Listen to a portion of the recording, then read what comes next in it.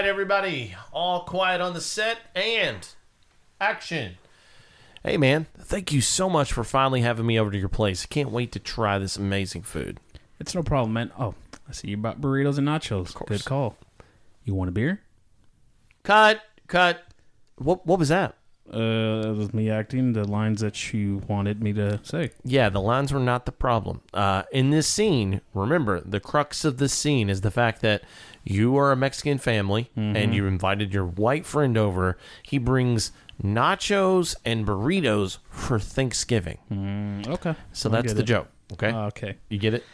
Yeah. Okay. So Do it Mexican. again. Okay. All right. All quiet on the set and action.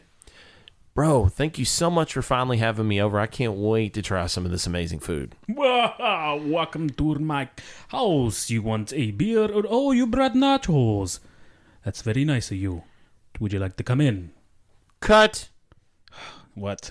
What was that? I was a Mexican. In Transylvania. They travel there.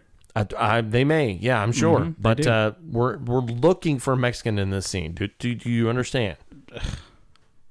Okay. I will channel my Antonio Banderas. Antonio Banderas. Perfect. Yeah, that's what we want. Okay. All right. All quiet on the set and action. Hey, buddy. Thanks for so much for having me over finally. I'm so excited to finally be here. Boy, I'll tell you what. Oh, man, you brought some burritos and nachos? Man, that goes great with beer. How about you come in? Cut. Dude, I'm fucking getting tired of this shit. That's a Mexican? From Texas? From Texas. Yes. Okay, there might be two Mexicans from Texas that talk like that. They all sound like that from Texas. I've been to Texas. No, you have not. I have. No. Yeah. Mm-mm. Yep. Mm-mm. Sure Just have. because they're from Texas doesn't mean they all sound like they're from Mexico. They're not all Enrique Iglesias. But that's kind of what we're looking for in the scene. That's what makes it funny. Okay, I will do it for the Oscar. Okay, perfect. Yes, whatever you need to drive you, that's fine. Okay. All right, everybody quiet on the set and action. Hey, buddy, thank you so much for finally having me over, brother. I cannot wait to try some of this awesome food. Orale, Holmes. Oh, man, you brought some burritos and nachos, man. Those are good, man. You want a beer to go with that, man? Nah. That was it. No. Sounded too Canadian to me. What? Mm-hmm. I've never met... Well, there might be one Canadian that sounds like... Don't be racist. Yeah. But, that's not what we're... Like, we finally got what we wanted. Too Canadian. It sounded like I had all my teeth in my mouth. Okay.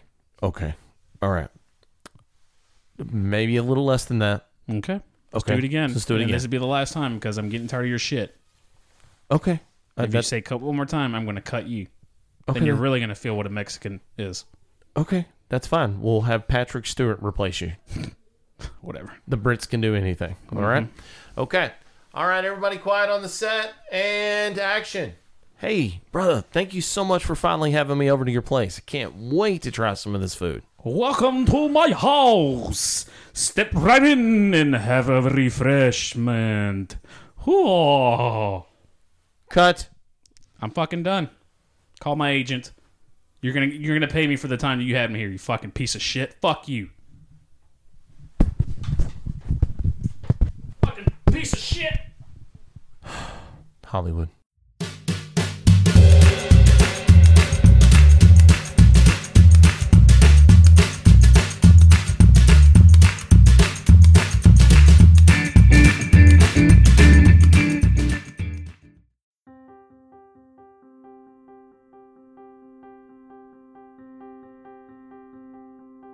In a faraway rural land lived a simple man named Jeb, who liked simple things such as trucks, light beer, three-legged dogs, and large breasts.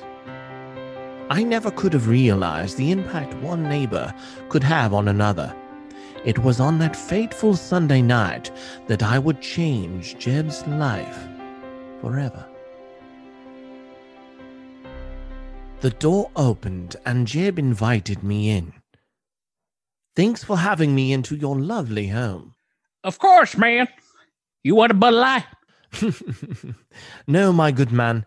Only the finer things are meant for this palate. I brought a lovely Cabernet. Man, I ain't never tried no high-fluting crap like that. But I tell you what, since it's the day of the Lord, and I'll humor you, I'll try a little. Jim realized in that moment a lifetime of indiscretions had led his taste buds astray. Once the joys of the fruity palate danced through his mouth, he knew his life would never be the same. He immediately felt warm and fuzzy, as if there were a sale at Bass Pro Shop.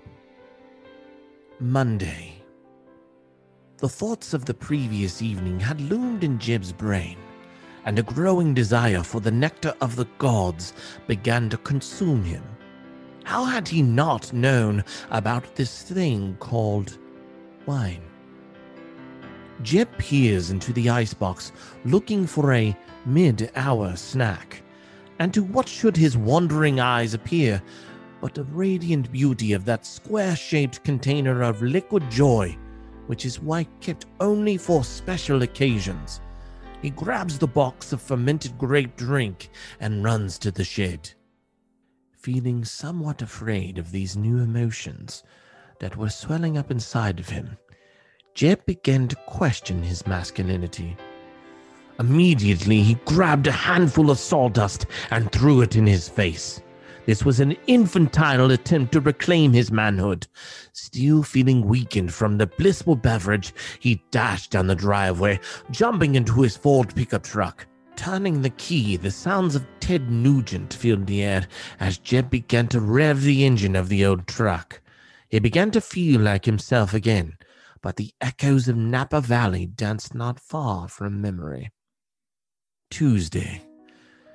Jeb finds himself completely enthralled by the idea of the delicious nectars to which had previously delighted his lips.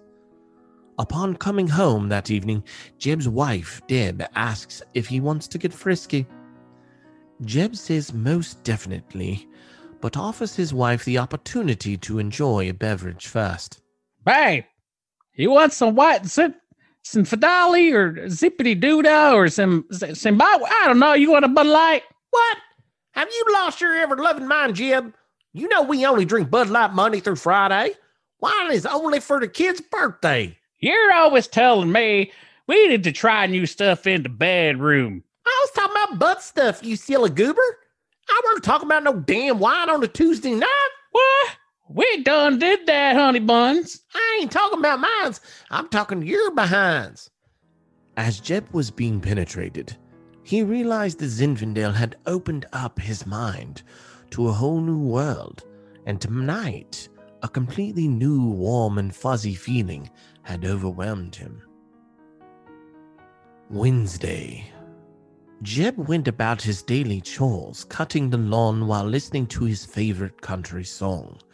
The lyrics, rain makes corn, corn makes whiskey, whiskey makes my girlfriend frisky, resonated through his mind.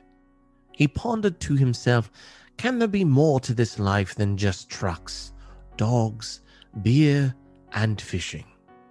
It was at this moment Jeb completed cutting the last blades of grass, and he removed his headphones. From a distance, he could hear the blissful sounds which were beyond anything he had ever heard before. The building of the stringed instruments mixing with horns, percussion, and the other parts of a symphony. He quickly made his way to the entrance of his neighbor's garage. What in tarnation is that you listening to? Why, that is Beethoven. It's his 9th symphony. Man, that's about the prettiest thing I've ever done heard. You're more than welcome to borrow it. Well, I'll be happier than the dog licking his nuts. Thursday. Jeb drives to the nearby botanical garden. He paces through the maze of beautiful flowers. As he walks through the roses, tulips, daisies, and many other aesthetically pleasing sights, the sounds of Beethoven's Moonlight Sonata ring through his head. It is in that moment he notices a butterfly entering his peripheral. And as the vibrant colors gleam in the sunlight, he realizes there are more colors in the world than just camouflage. In a broken British accent, Jib shouts, By golly, I've never witnessed something so marvelous in all my days. Friday. Jib stands in front of the mirror, modeling his new tweed jacket with leather elbow pads, and atop of his head rests a flat cap. Jeb mutters to himself, Harry Potter. Harry Potter. Harry Potter. Harry Potter. Harry Potter. over and over in the mirror. It was then that Jeb's wife walks in on him. What in the googly hell are you doing? Oh, nothing, my dear. I'm just merely exploring my inner Jepseth. Saturday. A shriek rang through the house, and Jepseth comes running into the kitchen. What is wrong, my darling? Something in here smells like my britches after 3 days. Oh, my darling, that's just the Munster cheese. Would you like to try some with a delightful merlot? Oh my God! What in the blue ribbon family dollar piggly wiggly, no shoes, no shoot, no service, Pall Mall smoking, Mountain Dew drinking, dip spitting shit is going on in here? I'm calling the preacher to get in here for an exorcism. My hubby's done begun to switch themes. He's a regular ballet watching, piano listening hippie. Sunday. The preacher Earl arrives at the Jibseth household. I heard you men getting real fancy around here lately, Jib. Well, if by fancy you mean learning to appreciate the finer things, dear sir, then yes. And you may now refer to me as Jepseth. Deb groans at hearing Jibseth stating this to the preacher and finds an excuse to leave the room by asking, Would y'all like some refreshments? Both men answered, Sure. Once Deb left the room, the preacher noticed the fancy cheese tray sitting on the table. He leans in close to Jebseth and quietly says in a British accent, You don't know how long I've waited to tell someone this, but I love a perfectly paired wine and cheese tray. My God, what you have here looks divine. Like they say in the good old country, God save the Queen.